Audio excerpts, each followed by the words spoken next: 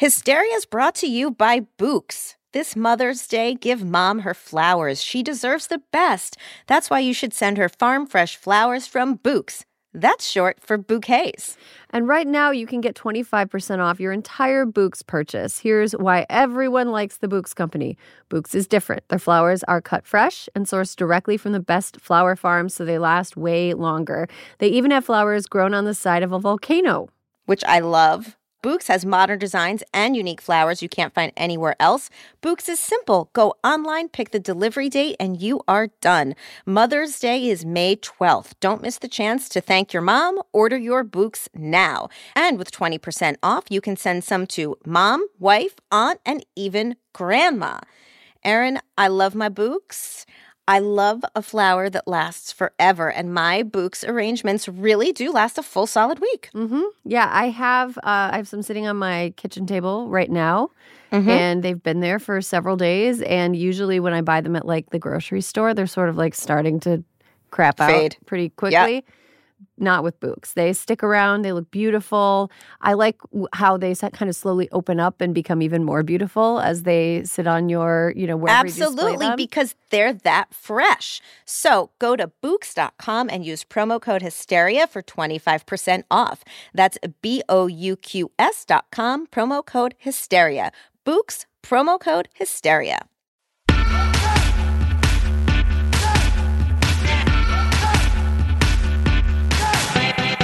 Hello and welcome to Hysteria. I'm Erin Ryan. This week, Alyssa Mastromonaco, Gailey, Kiran Deol, and What a Day's Akilah Hughes tackle the following questions.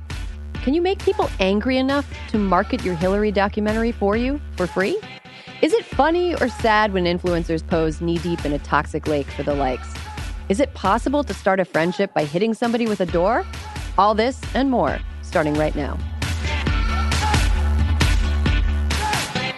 Before we get to the show, one quick item of housekeeping. If you're not already listening to What a Day, which you should be because it's great, next week I will be filling in for Akilah when she's out. So I will be guest co-hosting What a Day with my old pal from the Daily Beast, Gideon Resnick. And you should tune in. I think it'll be a fun journey for all of us.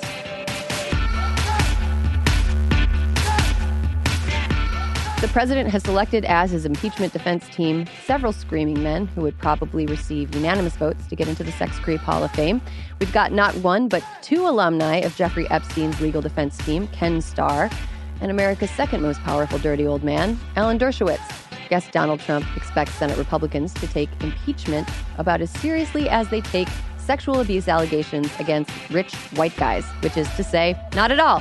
But with less than a year to go before we inaugurate our next president, fingers crossed, and with less time to go between now and the Iowa caucuses than it takes contestants on The Bachelor to say, I love you, the Democratic primary field is still pretty crowded. So as much as I'd love to chat with all of you about what a gross person Ken Starr is, today we're talking about what's going on with the Dems.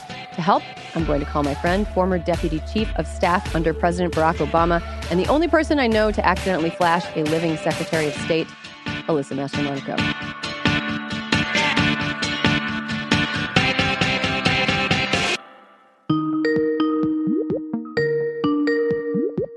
Hello. Hey, Alyssa. Hey, Erin. You've been watching The Bachelor, right? Yes, it's terrible this season. Okay, I'm behind, which means I guess I'm ahead in life.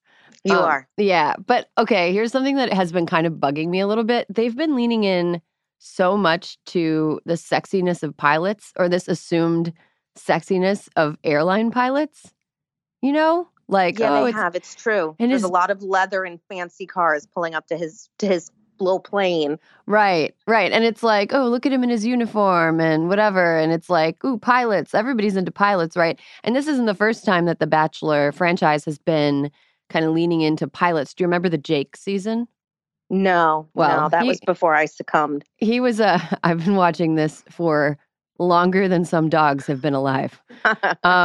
But there was another pilot on the show, and it was like, yeah, ladies, you love pilots. What? I don't love pilots. I watched too many episodes of Unsolved Mysteries when I was a kid. So when I see a pilot, I think Secret Family.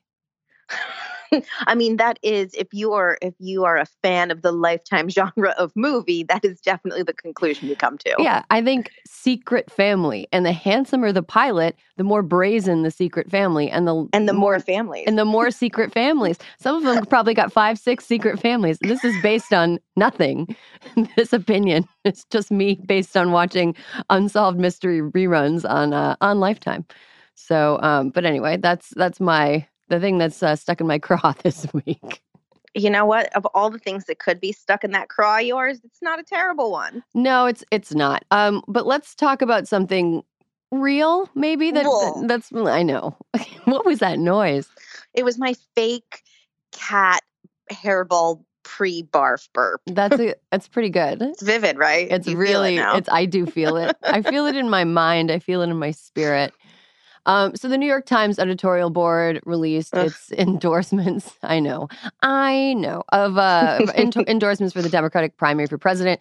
And wow, shock of shocks, they hyped it up a lot, and they tried to make it seem like it was the most important thing in the world. And then they didn't really endorse anybody. They endorsed 2 people. They endorsed Elizabeth Warren and Amy Klobuchar. What did you think about their choice or cop-out? It's a fucking cop-out. I mean, here's the thing. It's actually not a cop-out. It felt more like a made-for-TV moment. Like that everyone was anticipating this New York Times endorsement, which, like, let's be clear, for Amy Klobuchar, the Quad City Times endorsement in Iowa was probably in practice a bigger deal for her. And you read it and they play it up and there's a video and they're like, it's Warren and Amy Klobuchar, and you're like, oh my God. And they're like footnote about it, like why their endorsement is so important. It's as if to say, America, we are feminists. And like, it just fucking pick one. What's an endorsement? You don't endorse 2 people. Has that even ever happened before? It just felt like, come on. I mean, did you feel pandered to? Yeah, I felt pandered to. I was like, what do you think? I don't see through you right now? Like, yay, New York Times, feminist as fuck. Yeah. I mean, this is the same New York Times that has an editorial page. It is a veritable minefield of idiot opinions. Brett Stevens is still writing for the New York Times. I forgot about him. Yeah, he's around. The bed bug himself. He's around. And we've got Barry Weiss still writing for the opinion pages of the New York Times. We've got really, I actually don't think that this is any indication. I think the New York Times thinks that this is an indication that they are feminist. Look, we're down with the ladies. We're down with women's lib or whatever they still call it in the annals of the Times. in the newsroom. Right, exactly. It's like some 70s era nomenclature. But honestly, I think that this is more of a reflection of the New York Times getting a little bit Trumpy. And I don't mean Trumpy in that they're sharing his ideology. I mean that they're Trumpy in that they're sharing his methodology. Donald Trump is all about getting attention. And he's all about manipulating the media and controlling the news cycle. And this just felt like something that was more artifice than it was substance. And I think that when you look past the actual presentation, there was a lot of substantial information there. Right. So it was a shame that the presentation kind of cheapened what the Times had actually done. Right. I mean, I read the whole thing, and that's I guess I have a very radical view right now in the world as we exist, right? As fake news. I think I just want like fewer opinions on the people giving me my news, and just the facts, as they used to say in the old movies, just the facts, ma'am. Like, that's how I feel right now. I don't kind of want to know what they think. I just want them to tell me what they know that's true. Right. Yeah. I mean, here's another thing I was thinking as people on Twitter were lambasting this. I can't think of a single person whose vote would be changed by the New York Times endorsement. But what I could think of as I was looking at it, so Bernie Sanders supporters, and rightfully so, have perceived that a lot of people in the mainstream media seem to have bias against Bernie. Now, not everybody, obviously, right, but a fair enough number of people in the mainstream media seem to display a bias against Bernie that I think that they're on high alert for instances of media bias against Bernie. And when something like the Times comes out and it says something like, here's what it said regarding Bernie. Mr. Sanders would be 79 when he assumed office, and after an October heart attack, his health is a serious concern. He promises that once in office, a groundswell of support will emerge to push through his agenda. 3 years into the Trump administration, we see little advantage to exchanging one overpromising divisive figure in Washington for another. That's some pretty harsh words for Bernie. And knowing that the Bernie Sanders supporters that I know wouldn't take that and be like, oh, okay. Yeah, you're right. Totally. Like that's the sort of thing that gets people in Bernie's camp really fired up. And rightfully so, I think. I think it is fair if they find that unfair. Yeah. Also, ever since his October heart attack, he has not seemed to slow down whatsoever.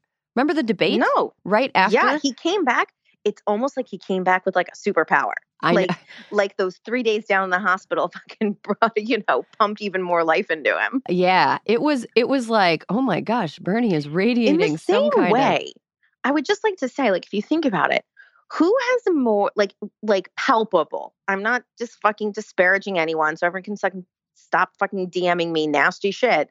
But like EW and Bernie, who are two of the older candidates in the field, are like nonstop. Like, have you ever seen Elizabeth Warren appear tired? No. And I'm talking about like after she's finished 10,000 selfies. Mm-hmm. Yeah, she's still. I mean, she doesn't appear. She never appears tired.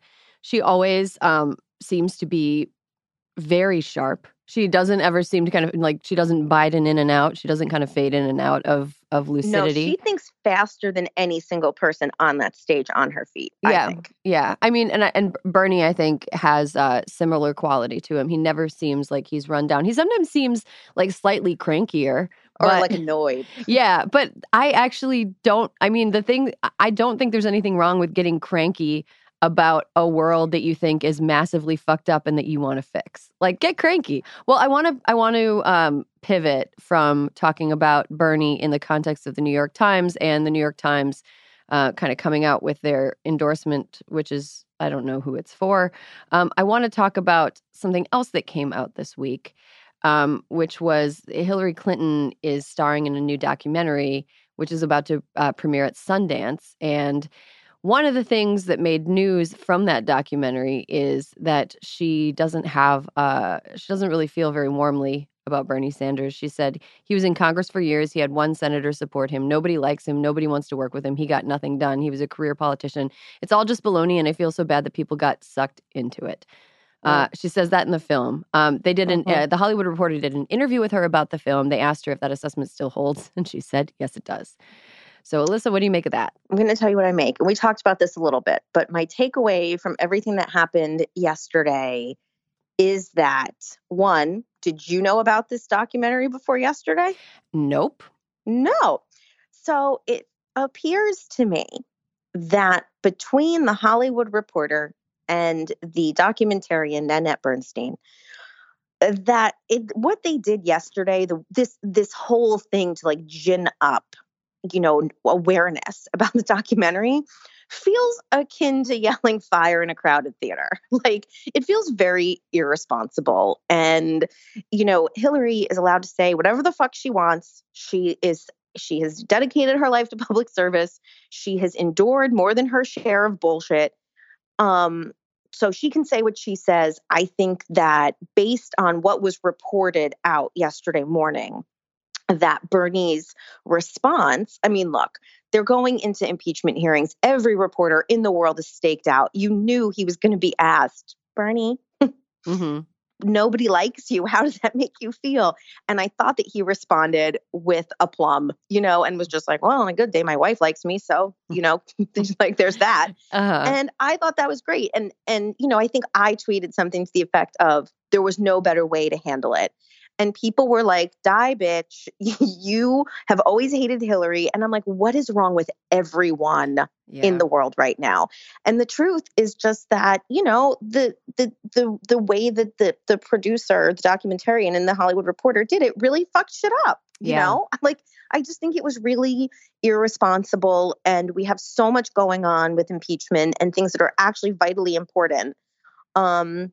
That I was really like, I was genuinely upset about it. I thought it was uncool. And that is not a fucking word about Hillary. Like I said, she can say whatever she wants. But I think that the tactics used to promote the documentary were a bit unsavory. Yeah, I think here's an important thing that I have to remind myself of is I have to be very wary of reacting to stories that confirm my greatest hopes or my greatest fears, or my greatest annoyances. And I think a lot of people who support Bernie Sanders have, for whatever reason, found Hillary continuing to weigh in on politics something that kind of supports their fears and annoyances about the party establishment and about entrenched power structures trying to keep Bernie from breaking in, basically. And I think that, by reacting en masse yesterday to this news story and to this documentary, this clip from a documentary about Hillary Clinton that is about a lot more than just that. Exactly. It gave them a lot of free PR. And you didn't have to, you don't have to react. Hillary Clinton isn't running for office right now. You can watch the documentary or not watch the documentary. It seems like it's going to be a really interesting portrait that gave filmmakers a lot of access to a historically important figure and got her talking about topics that we haven't seen her talking about before. So it sounds like it'll be an interesting film. If you don't want to see it because it'll make you really, really mad, you don't have to see it. You don't have to. You don't have to. But you know what was hugely enjoyable? I don't know if we've talked about this. Hillary's interview with Howard Stern, which again was something where she talked about things I had never seen her talk about. You can watch it online. But I thought it was great. But you know what yesterday sent me to? I don't know about you, but sometimes when I'm feeling depressed about politics, I go down the C-SPAN rabbit hole. And I was like, when was it ever this bad? And I was reminded of the 1980 primary when Ted Kennedy primaried President Jimmy Carter. And I watched large sections of the convention. And there were not two people who fought more vigorously against each other. And I just, and I don't know if they ever ended up liking each other, but I thought the moment on the convention floor when Kennedy gives, the famous speech that ends, for all those whose cares have been our concern, the work goes on, the cause endures, the hope still lives, and the dream shall never die. I just feel like, I don't know, it made me feel less bad that like things can actually get okay again. Because right now it doesn't feel that way. Right. Yeah, I think that's an important reminder is that like every 4 years or, if we have a person in your own party, 8 years, every 8, people lose their goddamn minds. Like politics is something that brings people out in a way that sometimes is helpful, sometimes is not helpful. But yeah, this is going to be the next few months, things are going to be pretty heated. And another thing I think is really important is like, I think people forget that they can log off. Right. If you say something on Twitter that is taken in bad faith by people who support a candidate you don't support, and people come for you, you can log off. You can, I do it all the time. I agree. And you know what else though, too? I think that when you are on Twitter, you need to stop, or any social media platform, you need to stop and think to yourself, is that person saying something positive about someone or something negative about someone else? And if someone is just saying something positive about someone, even if I don't agree, I just keep going. I don't know. You know what I mean? Yeah. It's like everyone just fucking calm down. We have finite energy and we shouldn't waste it on dumb shit. We're all putting all this energy into like little tiny boxes that we hold in our hands. And there's this big world that is heating up to the point we're all going to boil alive. So we should maybe pay attention to that. It's quite true. It's quite true. Okay. Well, Alyssa, when I was introing you before I called you up, I gave some glancing reference to a guy that I think deserves his entire segment. And his name is Kenneth Merriweather Starr. Now, I don't know if that guy. Merriweather isn't his middle name. I just made it up. Murgatroyd. Kenneth Murgatroyd Starr. Fuck that guy. Fuck that guy. Fuck that guy. How is he like the bad penny that he just keeps coming back? Honestly, it's like, haven't we had enough? honestly, the guy is like the Jeter of sexual assault. Like he is like, his whole career has been just characterized by facilitating, exploiting, or enabling or defending men who harm women. Like during the Lewinsky trial, he exploited Monica Lewinsky and harmed her. Yes. And then he moved on to Baylor, where he facilitated an environment where football players could get away with rape pretty easily. And then he got fired for like letting football players get away with too much from a school in Texas, which is really tough. So, you know, that's an achievement. Then he served as a member of Jeffrey Epstein's legal team. Fuck that guy. Also, don't forget, this is just a little fun fact I like to always poke in when I think about Ken Starr, that the Starr report, which was written about the Whitewater trial, was written with the help of Brett Kavanaugh when he was just a little guy. Honestly, these guys are the New York Yankees of being sex creeps. Just is sex this creeps. what the Federalist Society is? I mean, I'm the Federalist Society. Honestly, I'm starting to feel like that there's the common thread here seems to be like it should be okay for powerful guys to do whatever they want to whoever they want.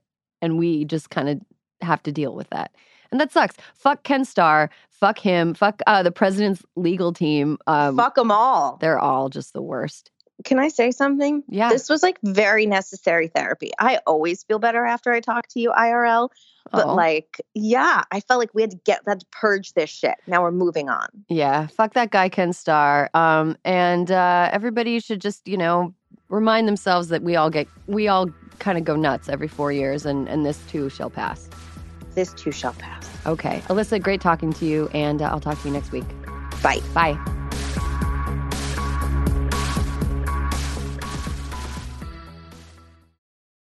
As a chef and a restaurant owner, I'm as meticulous about my cookware as I am about my ingredients. That's why I love Made in Cookware. Each pan they make isn't just designed to perform, it's crafted to last. As a mom, I love that I can trust Made in. It's made from the world's finest materials, so I can feel good about what I'm feeding my family. I'm Chef Brooke Williamson, and I use Made in Cookware. Shop chef quality pots and pans at madeincookware.com.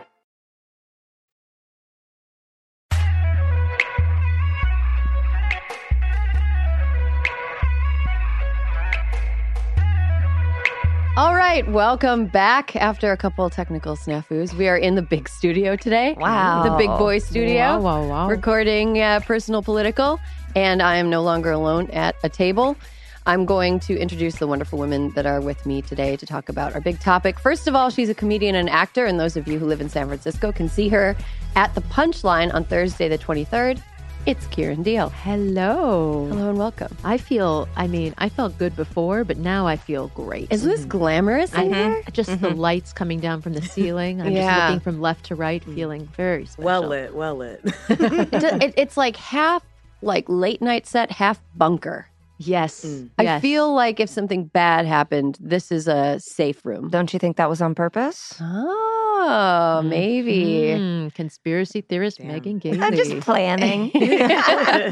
Up next, comedian and host of the new podcast, which she hosts with her husband. Oh, God. It's Megan Gailey. Hi. How's it going? How's the great? We've done 4 so far, and I'm better than CJ is. It's hard. So that's one of our guests told CJ he was flat out wrong. He said a name, and our guest goes, "No, that is incorrect." And I was like, "Thank you." And last but not least, she's the host of the Crooked Media podcast, What a Day, Akilah Hughes. What it do? Good morning. Welcome to the morning time. Yeah, we record in the big studio, so I'm like, this is not glamorous. I'm just still at work. Oh, good morning. Sorry about that. Sorry you don't record in a studio that like holds on to heat. I love that other room. I always feel like that's glamorous. My armpits were sweating in there. I had to I was spreading my arms out and letting the air get into my armpits through my sweater holes. Yeah, the pot is greener on the other side, I guess. We had a lot of good sweater material that the listeners are never going to get, but just know that it's there. It's there. And if you ever want it, let us know. Yeah, ask be us there about in the it. archives. Yeah. We'll send it to the Library of Congress. Okay, so this week I wanted to talk about a topic that I find myself thinking about a lot, and I don't like that I'm thinking about it as much as I am. And then the more I think about it, the more I'm like, but there's no going back. And were we ever living in a time when this didn't exist? And then I get kind of existential. We're going to talk about influencers. And by that, I mean the people who are on social media, the people who are on TV with no discernible skills beyond making themselves look happy while enjoying goods and services, I guess. But that is a skill. Is that the definition? That is the definition? Is that what you would call an influencer, Kiran? I don't know. Like, but is it that you have to not have another skill other than being like essentially popular? I don't think that's what they would want it called. I mean, one of these questions, like, what do you think of when you think of an influencer? And I was like, I think of someone that doesn't have another job. Oh, gotcha. But as you like read through, it's like, oh, all these people have like 17 jobs, which sometimes equals no job. You know, like the more things on a business card, the less good you are at all of those. If you're like, I'm a chef, a magician, a masseuse, it's like, I'm not going to hire you to do any of those things for me. Just like a comedian then. Exactly. I didn't want to go there, but that's exactly what it is. I was like, that's literally how I describe a comedian to people. Yeah. What do you want, a script? What do you want this? What do you want that? I got something. Like, I'll do it all. Yeah. I know exactly. They're like the people on the street in New York who have a bunch of buskers. Yeah. Or it's like, you got a hat. You want a hat? Yeah. You know? Yeah. You want a ruler? I got a ruler. Like, it's like that. Or it's maybe sad commentary on late stage capitalism that you have to have 15 different jobs and most of them are embarrassing.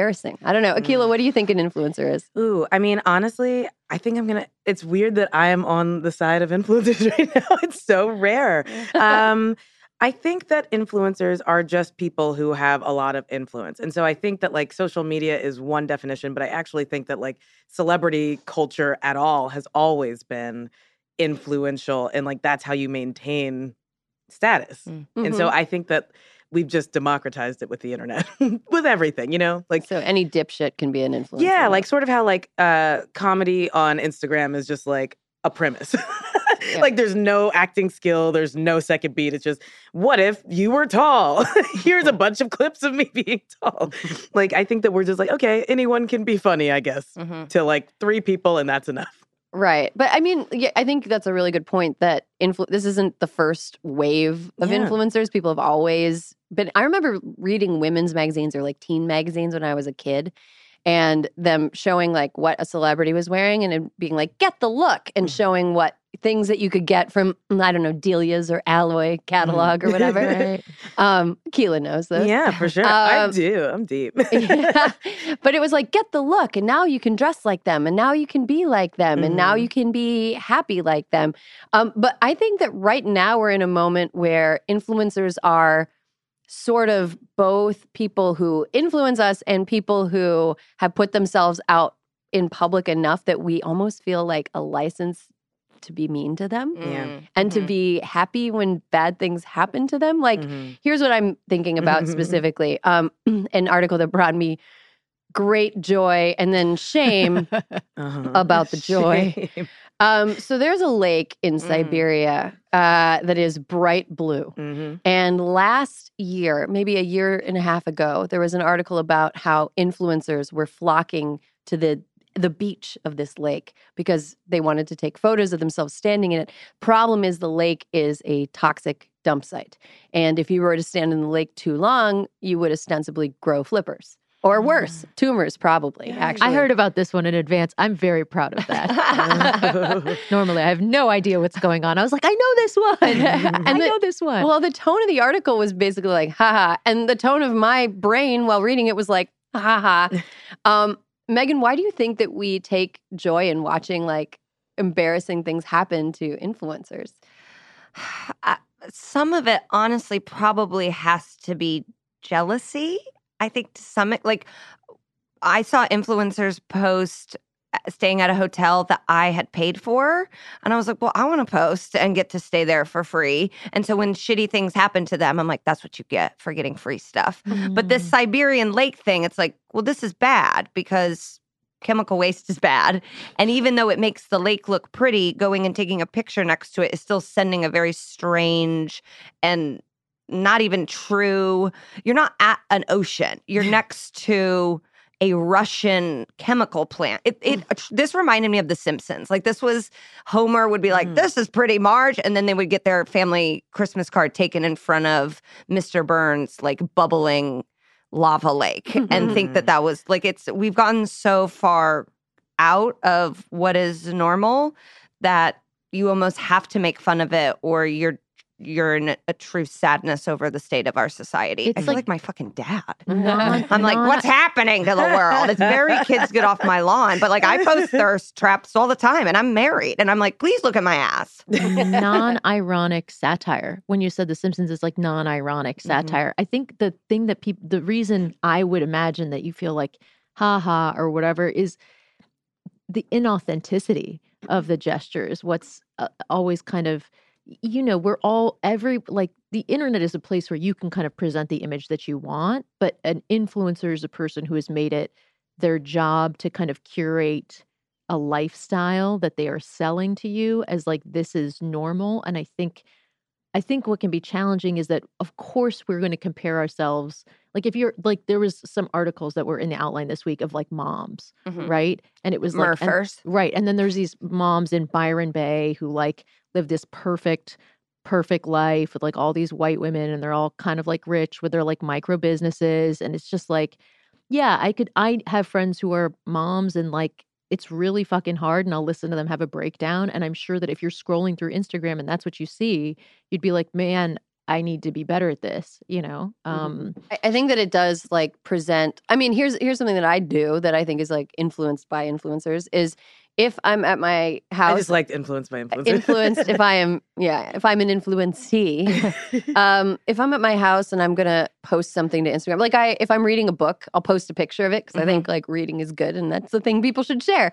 I'll post a picture of it, but before I do, I'll make sure that I set it down on a surface that I'm like, I'm okay with people seeing this surface in my house. And if there's something in the way, I'll clean it up, even if that space is usually cluttered. And it's like, this is never clean. This isn't how my house looks. This is just what I'm, or like, if I'm like, I posted a mirror selfie the other day, but before I did that, I had to take down like everything in the back. Yeah, there was like 4 towels hanging on the edge of the door, and like I had to take everything down, throw it on my bed, and pretend like, oh yeah, my hallway is always pristine. And it's like, no, it's not. It's not. Nothing is ever clean like it is on Instagram.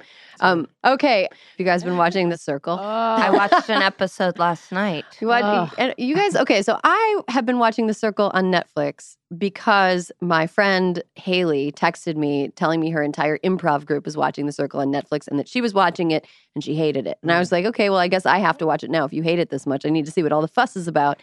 It is for those who haven't watched it, it's a reality show where people are sequestered in individual apartments in the same building and forced to join a social network with each other where they compete to be the most liked person.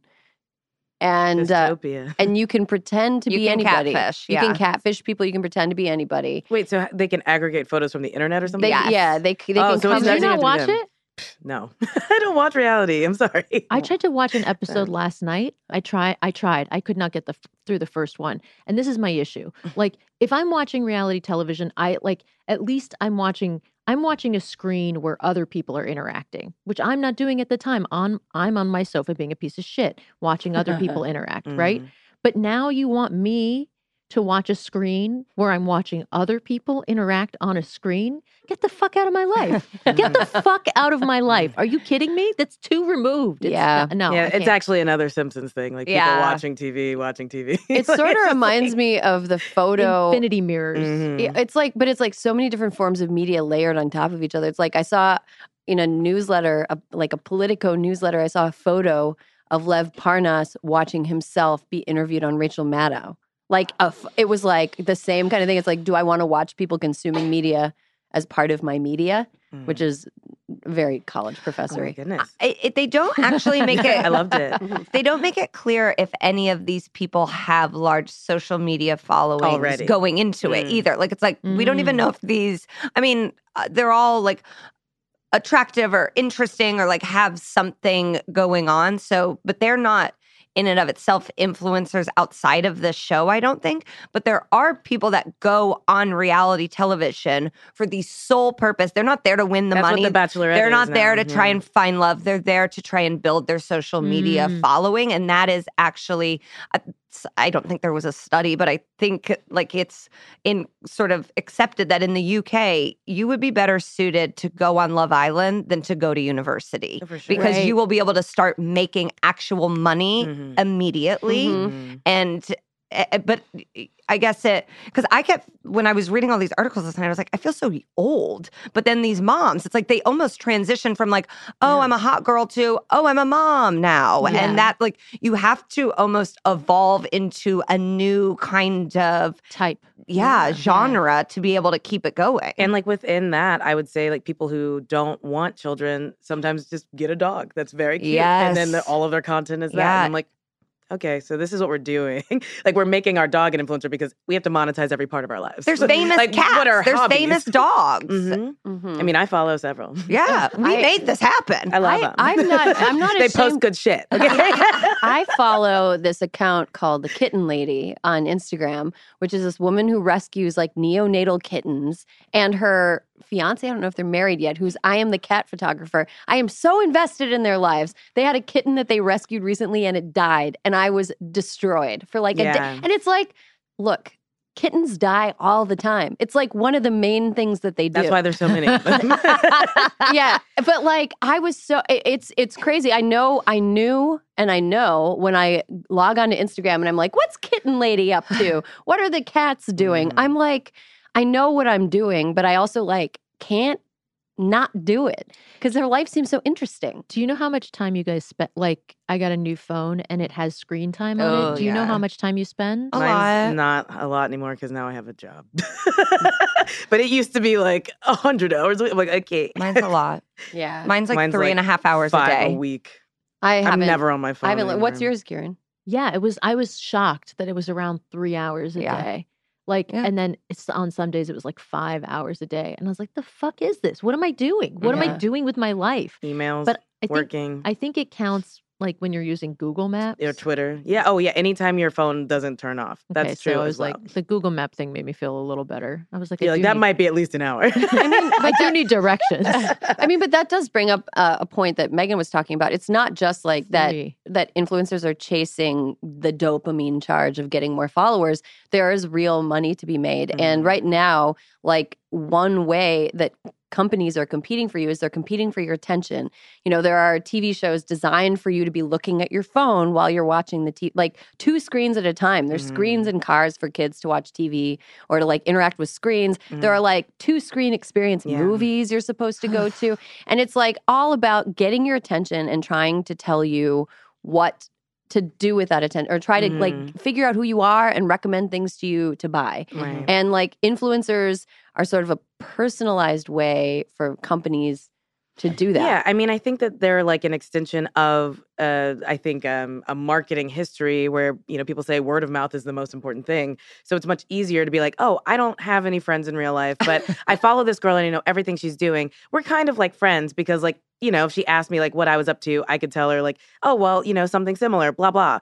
And so you are more influenced by people that you're looking at every day. And I think that like, since we never leave our houses and we're all so distracted, it's like, well, these are my friends now. And they're beautiful and they have no pores and they're rich and all of their every friends are good room- looking. Every room they go into is bathed in light somehow. So well lit. But then there was, I hope this isn't too sad, there was a YouTube star who it was like constantly posting videos and her with her dog. And then this video got leaked of her being abusive to her You're dog. trying to get the dog to be cuter. Yeah. And stuff. Yeah. And so it's like, ugh, you also have to wonder, like, to what extent are the humans making these animals go to get them those likes? Right. I mean, there's also, you Is know, that crazy? I mean, do I sound crazy? It's such an insane. I know, such a- it's it. Because It's the insane. animal doesn't care about the likes. The animal's like, give me the food. Yeah, but I want to. I throw the ball at me. we'll fuck around with babies all the time. Like I have multiple friends that have babies, and I'm like, Rosie got more likes, like, but your kid, but like,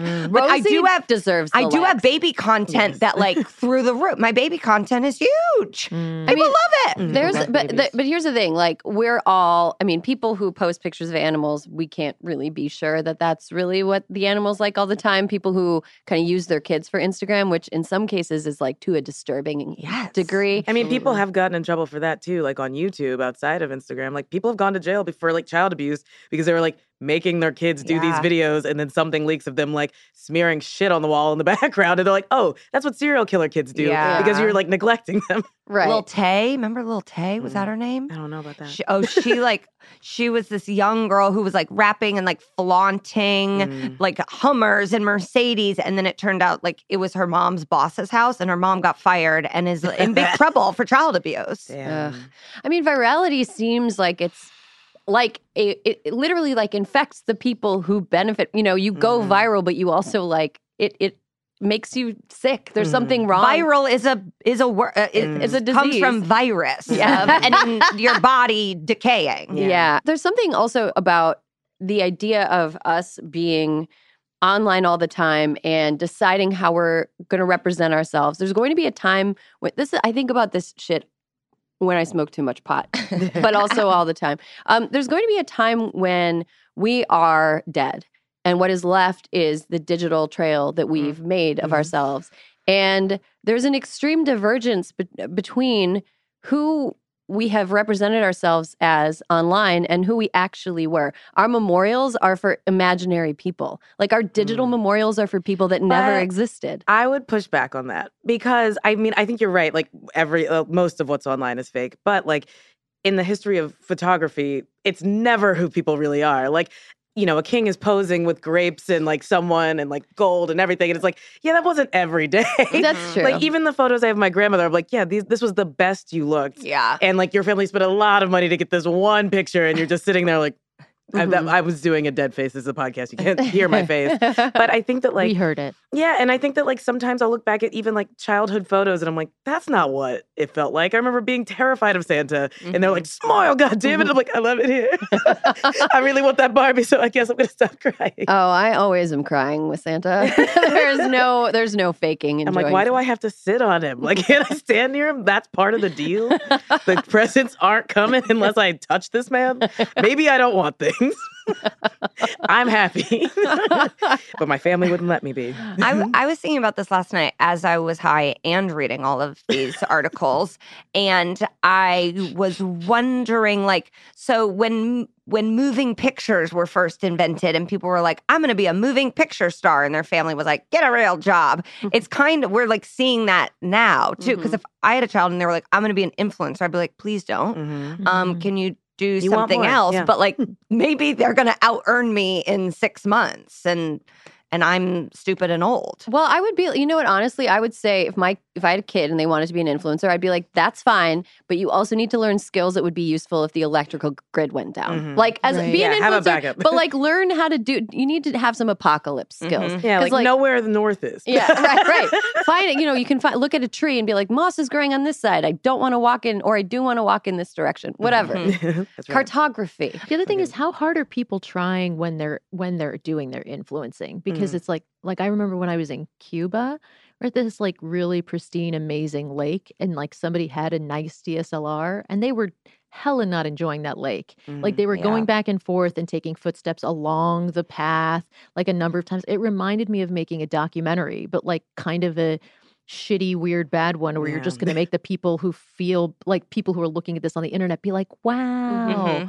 And I follow travel accounts and I think about that with like the drone shots that people are taking. So now you're in some like pristine, incredible place and you're taking these intense drone shots. So what's that like for everyone else who's at that place? Yeah. Why do we always have to be on set with you? Exactly. Yeah. Like it's and you're literally watching somebody else, not like, even when that guy like jumped into the lake, it was clearly a performance. And then as soon as it was done, he was like, oh yeah, get out of the lake. And I was like, you're not even enjoying the fucking lake, dude. He's at work. Yeah. He's at work. Right. Do you guys follow Celeste Barber on Instagram? Yeah. She's funny. Akilah, do you want to give a rundown of what she does? Yeah, so Celeste Barber is the GOAT because she basically recreates these absurd famous people and influencer posts, but like an average person would try to do. So it's like, here's this insane cover of a magazine where someone has contorted their body in just an unnatural way and with Photoshop. And she's like, I'm going to do this with no Photoshop and like the same outfit that's like cheaper and made out of duct tape. And we're just going to like try to do it. And I'll post it exactly the same with a caption about like that's very, not ironic, but like purposefully mocking. Mhm. Like I too am an influencer. This is me looking great. Like I don't know if you all ever saw that video of some supermodel closing her car door by kicking the button at the top of like the back of a van. I don't know how to describe this. Like the van raises up and there's a button at the top. So she kicked it and then it came down. Like her leg was that long, and so Celeste, just films herself trying to kick it for like an hour and a half, and then it just never happens. And I'm like, this is what I like. Like this is, exposing the absurdity. And it's funny because she also is an influencer now. And she's also like pretty. Yeah. Like there's I think that what is great about what she does is that she exposes the fact that like you can't judge yourself against what these people with these teams working on them are doing. Mm-hmm. And this is what it looks like when a regular person does it. And I'm doing fine and I'm happy and I'm great. But also she's popular for it. Yeah. And like something else that I think is interesting about the influencer conversation is like the things that become pervasive that even then become performative. Mm-hmm. And, we don't live in a nuanced time, so I'm going to say something, I'm going to get canceled. But I think that like there was a moment where people started being honest about their mental health. And then suddenly it was very in vogue to be like, my anxiety. And I'm like, these are people who were creating anxiety in other people with their fake lives. Mm-hmm. And I'm sure that that does create a level of anxiety within yourself because you're like, oh, if I meet someone in person, they're going to know I don't look as good as this photo. My house is not as clean. My dog is not as cute, whatever. And so like that would create some sort of tension. But I do think that there is now a trend of being like, I'm going to try to be so relatable in this caption, even with this fake ass photo, because then people will like me more. Like if Celeste can build something, well, I work out every day and I'm so hot. So now I can appropriate being a regular person. Yeah. Here's a picture of me crying where I'm obviously trying to like look right. Like I'm definitely wearing makeup in my cries and my mascara is running perfectly. I want to revisit something Akilah said really quickly though about influencers. I think there's like a difference between normalizing mental health concerns and normalizing taking care of your mental health and pathologizing normalcy. Yes. And like it's a blurry line and it's not one that I could like look at. I can't diagnose it. Yeah, right. But it does seem to be like something that's a little bit troubling, like pathologizing the fact that, everybody has good days and bad days. And when you have a bad day, it doesn't mean that you need to go to the doctor. It becomes then like a competition to see who has the worst problem like who is, and it's like, it's just the worst part of humanity, which is like, how can I monetize this and make it palatable and make it pretty, even when it's like something that, affects you or doesn't. But I think that like, I'm so glad that social media wasn't a thing when I was in high school. Yeah. Because I think that I would have been like, oh, well, my like depression and like my like body image problems aren't good enough to even post about. You know what I mean? Like I'm not, I don't have the words to, say this in a way that's poetic and pretty and a Rupi Kaur poem. You know what I mean? Like I don't have that. So I guess my mental health isn't as important. Like it's better to hear about it from someone else. And I think that that's kind of a danger because I also think that like teens are now diagnosing themselves with things because they're like, but I relate to this person that's like 30 years older than me and like filters everything. And she says that she's like crying pretty and I cried ugly the other day. So I guess that I have the exact same problem. I'm like, no. And someone who's like made their brand in that, then being like, oh, I can't not be depressed anymore because that goes against what people I'm aren't making gonna money like it. from. Right. Yeah. People aren't going to like my post if it's not sponsored by Zoloft. And it's like, that's a problem. One of those things that crosses over into gross where you're like, why did you do that? Yeah. What went through your head? Another thing that it kind of reminds me of is like influencers can actually take a toll on the things that they are trying to pose in front of. Like, you guys remember the super bloom? Yeah. Right. Yeah. Yeah, like last year there was a super bloom out on the West Coast because of the amount of rain, and the spring weather basically gave us like tons of flowers in certain areas, and influencers swarmed these big poppy fields and kind of tramped all And just over regular ass people too. Everyone I know went. I'm proud of Same. myself I didn't go after didn't reading go. this article. I was like, oh my God, I'm an environmentalist all of a sudden. Yeah, this is my activism. Yeah. I stayed home. I just didn't want to drive. I look at my own flowers. My activism is staring at a wall. I was like, I'm very But no, it lost. was really sad to read that they like fucked that up and that we may not have flowers again. Yeah. No more carbon footprint, though, if you don't leave your house. But that's a bit of the narcissism. Like, but it's like if you're going to go off paths or you're not going to care, you're going to do whatever you need to get the shot or whatever it is. I think there is a thing of like Entitlement. it's entitlement, but it's more than it's narcissism. It's like I'm the one that matters because I need to get the thing for me.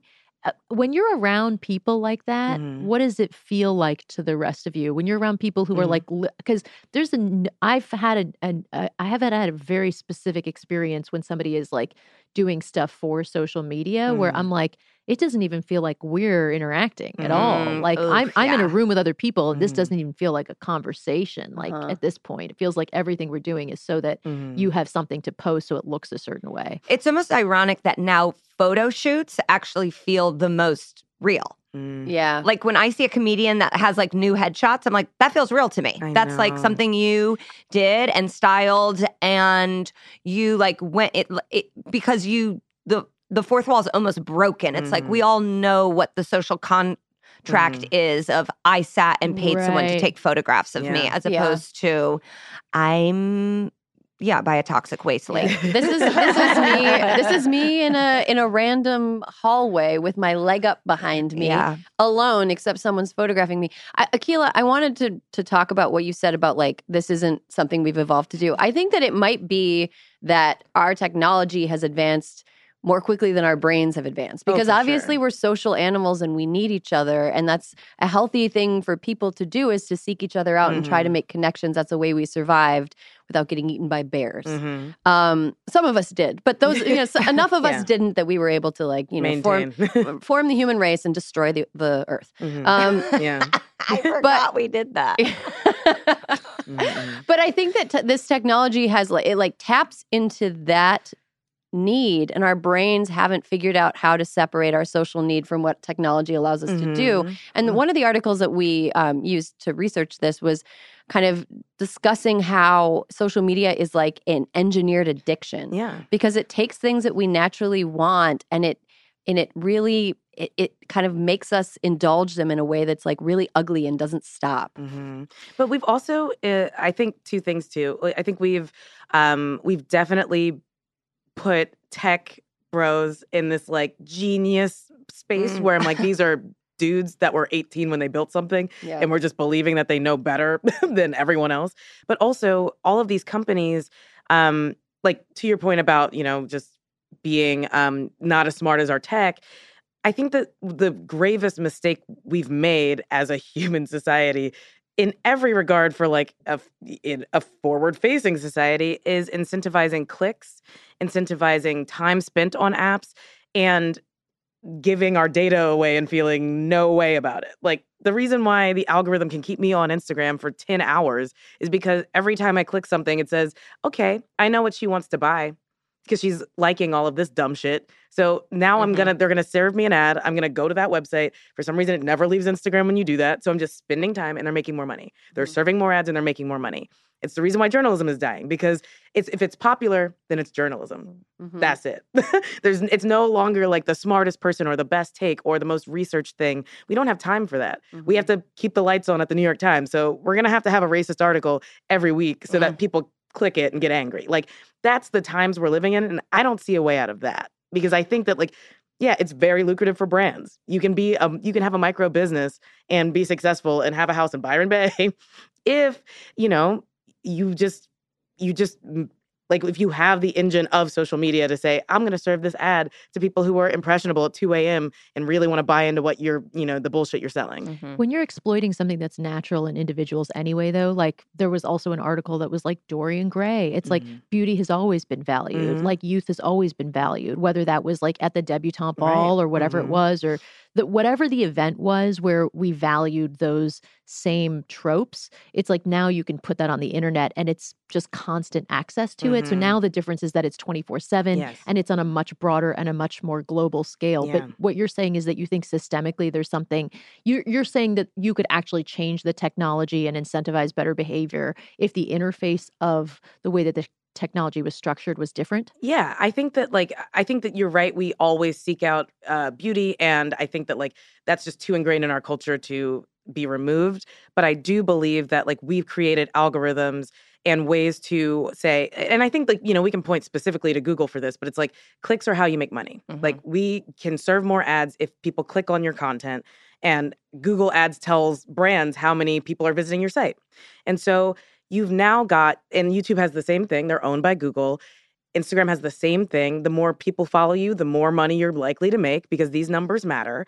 And I think that had it not been set up in a way to say popularity is the only metric for good, then people might be posting more thoughtful things and we would be consuming more thoughtful things because, the algorithm wouldn't be pushing bullshit for the sake of clicks. And so, I'm going to get served a bunch of, alt-right garbage on YouTube because they know I'll stay there either to get mad or to agree with it. And that's how YouTube makes money. They don't have a moral stance. They just want people to stay there. Yeah. So can I present a theory to you guys? I know that there's a lot of hand-wringing about all of this being bad for kids. All these kids are being brought in, and it definitely is. But I think that there's a lot of we've neglected the discussion around the fact that this is bad for people who aren't digital natives. Nobody is worse at the internet than a person who got Facebook at 40. Yes. And those people are the one that handed Donald Trump the election. Those people are the ones that have no media literacy in the digital age. Internet etiquette. Exactly. Exactly. They're the oversharers. Instead of going to someone I know in real life, I'm going to the internet. Or fighting all day on Facebook. And I think that another version of that is, right now we're in the middle of this impeachment trial in the Senate, and all of the Republican senators are just embarrassing lapdoggery for Donald Trump. And part of the reason that they're all doing it is because they're afraid of him tweeting about them.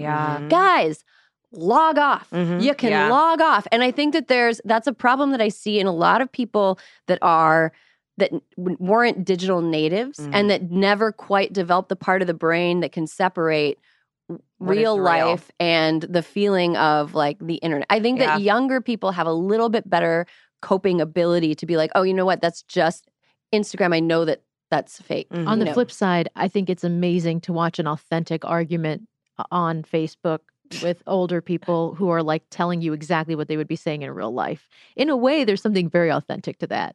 It's when people are, an old teacher of mine is Teachers for Trump or whatever it is. And then there's a literal political debate that's happening below it. This is exactly what these people would be saying in real life. And not to each other. I think it's even crazier than what they'd be saying in real life. I think it's definitely crazier. When I was working at Jezebel, I used to get real rude missives from people because my email was... But you're saying older people? Older people, yeah. A lot of them men. And what I started doing toward the end of the time is just... it's dude, I've got a fucking Lexus login, LexisNexis. I can do all of... I have all these tools at my disposal to figure out who you are. And one time I forwarded an... a guy emailed Veiled threat. The guy emailed... No, but it's dude, you want to pull me into a dark alley and punch me in the face? I'm going to press charges. Fucking find out who you are. This guy sent me an email that was just sexist, racist, just appalling. And I found out that he was a doctor at a hospital, and I forwarded it to the hospital administrator. Yeah, I'd be weird. You probably shouldn't be treating women or anyone of color or anything. He's a murderer. Just to be clear, the Facebook thread that I read was pretty civil. Oh, wow. It was people being respectfully, I disagree because of this, or you were an amazing teacher to my child, and it's so disheartening because of X, Y, and Z. So it was way more civil. Yeah, where are you from? I'm from Kentucky. I'm you should get on my Indiana threads because that is not what's happening. No, it's all just shots fired. Yeah. But also to your point, I got an email here at Crooked from a weird old man, not that old, 40s, who was I think I just quote tweeted Donald Trump's old tweet where he was can we impeach a president for incompetence? And I was we just did. And he was you didn't do anything but awaken the sleeping beast, 53 million Americans, blah, blah, blah, whatever, all this crazy racist shit. And his that he didn't even come up with. right. And That he was influenced by somebody to write that to you. yes. And his phone number was in the email. So I signed him up for every scam, like contest, sweepstakes online. I was like, copy, paste. And like I put like racist McDickface as the name. So I know he's been getting calls forever that are just like, hello, racist McDickface. You've won a Carnival cruise. And he's like, stop calling. Oh, he's going on that Carnival cruise. Yeah. He's like, oh, okay, I love a cruise. You need my social security number? Cool. How did they know my name that I prefer to go? How did they know my preferred name? One thing I will say that it's like I know that people on the internet aren't real, and I don't know if this is influencer adjacent, but I will say like hurtful comments on the internet, or you've gotten a ton of this. I remember when you said from Jezebel, but it's like when people say really nasty stuff, it still feels real to some extent. Do you know what I mean? Like I will sometimes I'll go and I'll like look someone up. There's one guy who was like, "You're the worst," or "I hate you," or "Your face is dumb," and then it's like I looked at his page and it was like there was an animatronic.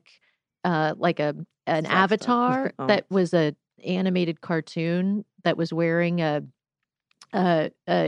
patriotic bikini where the balls were just shaking as dancing for 2 minutes. And I was like, I would never take this person seriously in real life. And it's amazing the way that it can be challenging, even when you know it cognitively, like viscerally, it can still feel hard to separate. Yeah. I mean, it feels hurtful, but that's an important thing to internalize is that like, I think of it after, maybe 10 years of being somebody who was accessible and reachable online by people who don't like me. I think of it as sort of like when a kid, if you're babysitting a kid and you won't let them eat candy for dinner and they get mad and they go take a black crayon and they draw you and they scribble over your face and they show you the picture and they're like, this is you. And you're like, okay. Like, you got me. Yeah. I know the intention is you wanted to do a mean thing to me. And I don't like that, but also like this doesn't hurt me, you know? Right. It doesn't, I mean, the internet is real enough that it can influence elections and ruin democracy, but it's not real enough that it can ruin your day, you know?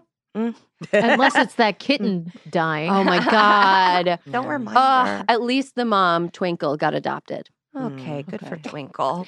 You know, our influencer in chief is a really good example The worst. of the way that influence culture can get totally out of hand. And we have to wrap up this discussion right now, but I want to wrap it up with the fact that 2020 primaries starting up right now. Eyes on the prize. We got to get that guy out and hopefully move to a more sane future where influencers are only selling us perfect lives and sun-washed hallways instead of annihilation. Yeah. As we were sitting here, I got a cameo request. Awesome. And on that note, here are some ads.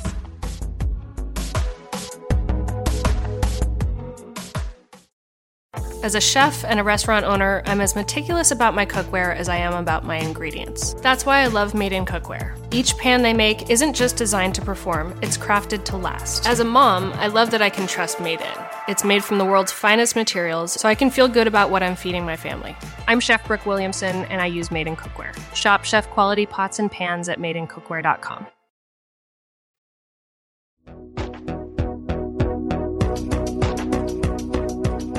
And we're back. We've reached the part of the show where we get real petty about things that don't really matter that much. It's the hills we'll die on. Let's get started with a listener hill. Hey, Hysteria listeners. This is Shihana from San Francisco.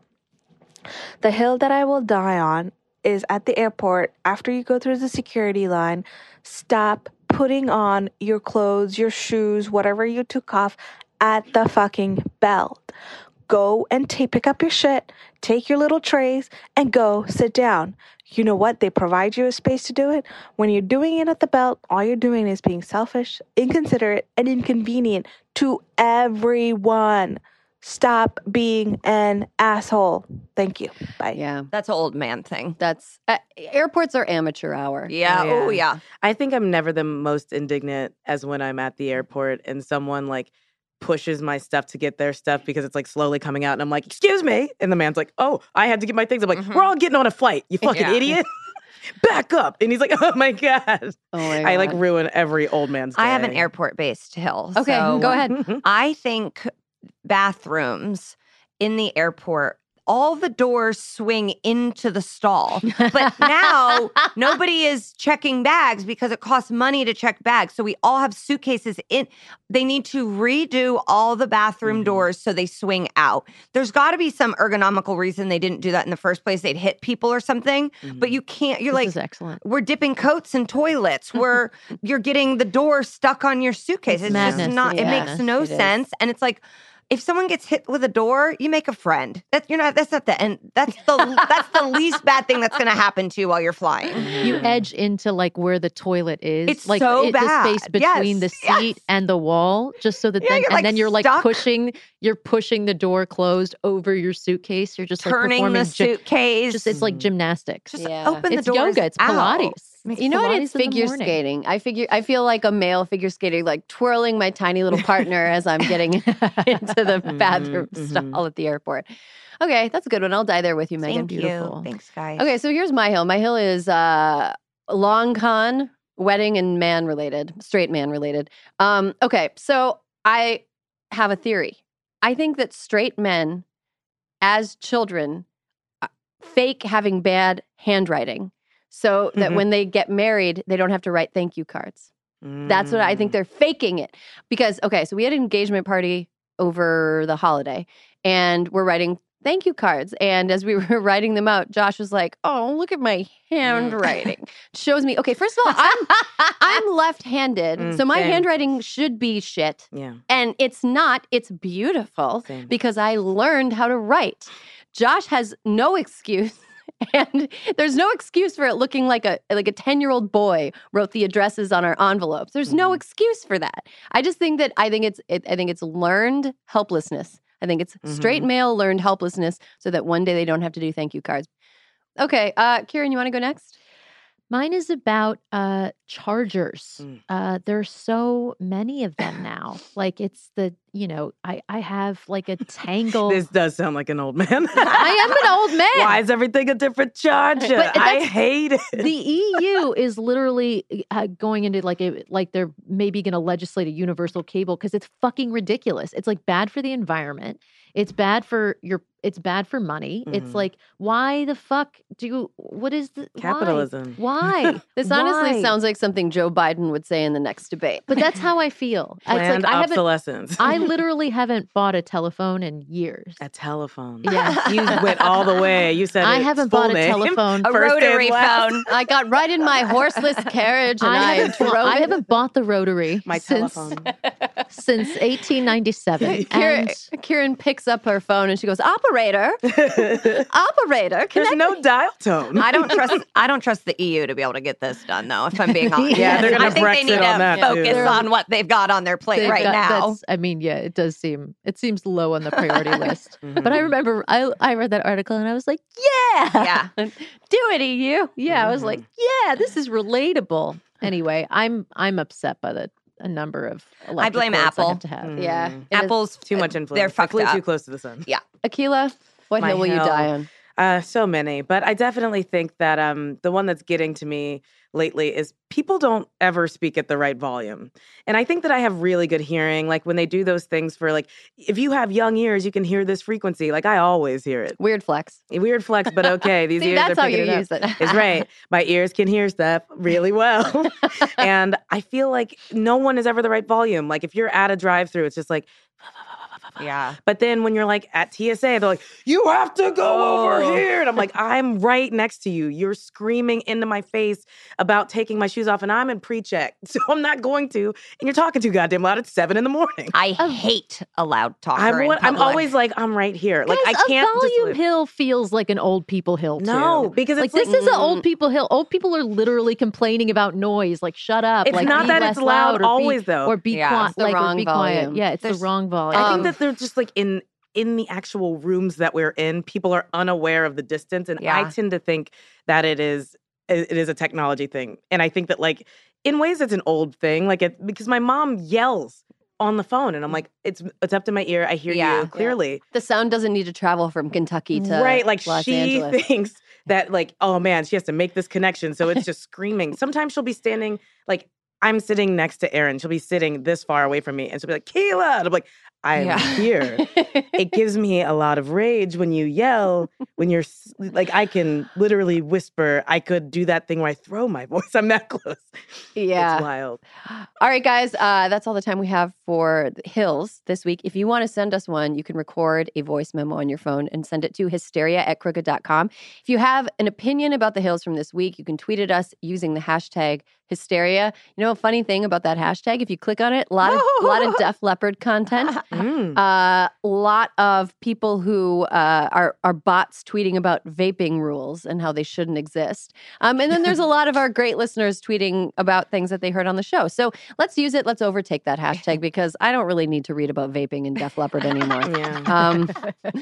Okay. I want to thank you guys all for stopping by today. Akilah, thanks for waking up in the morning. Only for you. Kieran and Megan, thank you for stopping by. Thanks to Alyssa Mastromonaco for calling in, and thanks to you for listening. There will be more Hysteria next week.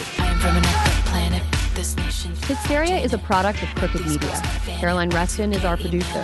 Our editor is Sarah Barrett, and Kyle Seglin is our sound engineer. Thank you to Juliet Beckstrand for production support, and to our digital team, Elijah Cohn and Nadina Melkonian for filming and editing our video content every week.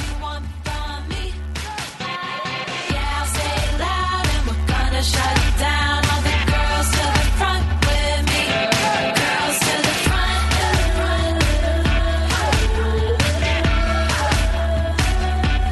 girls to the front,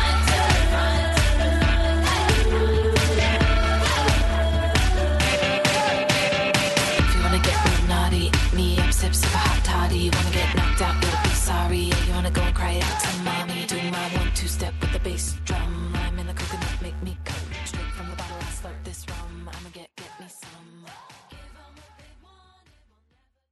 It's that time of the year. Your vacation is coming up.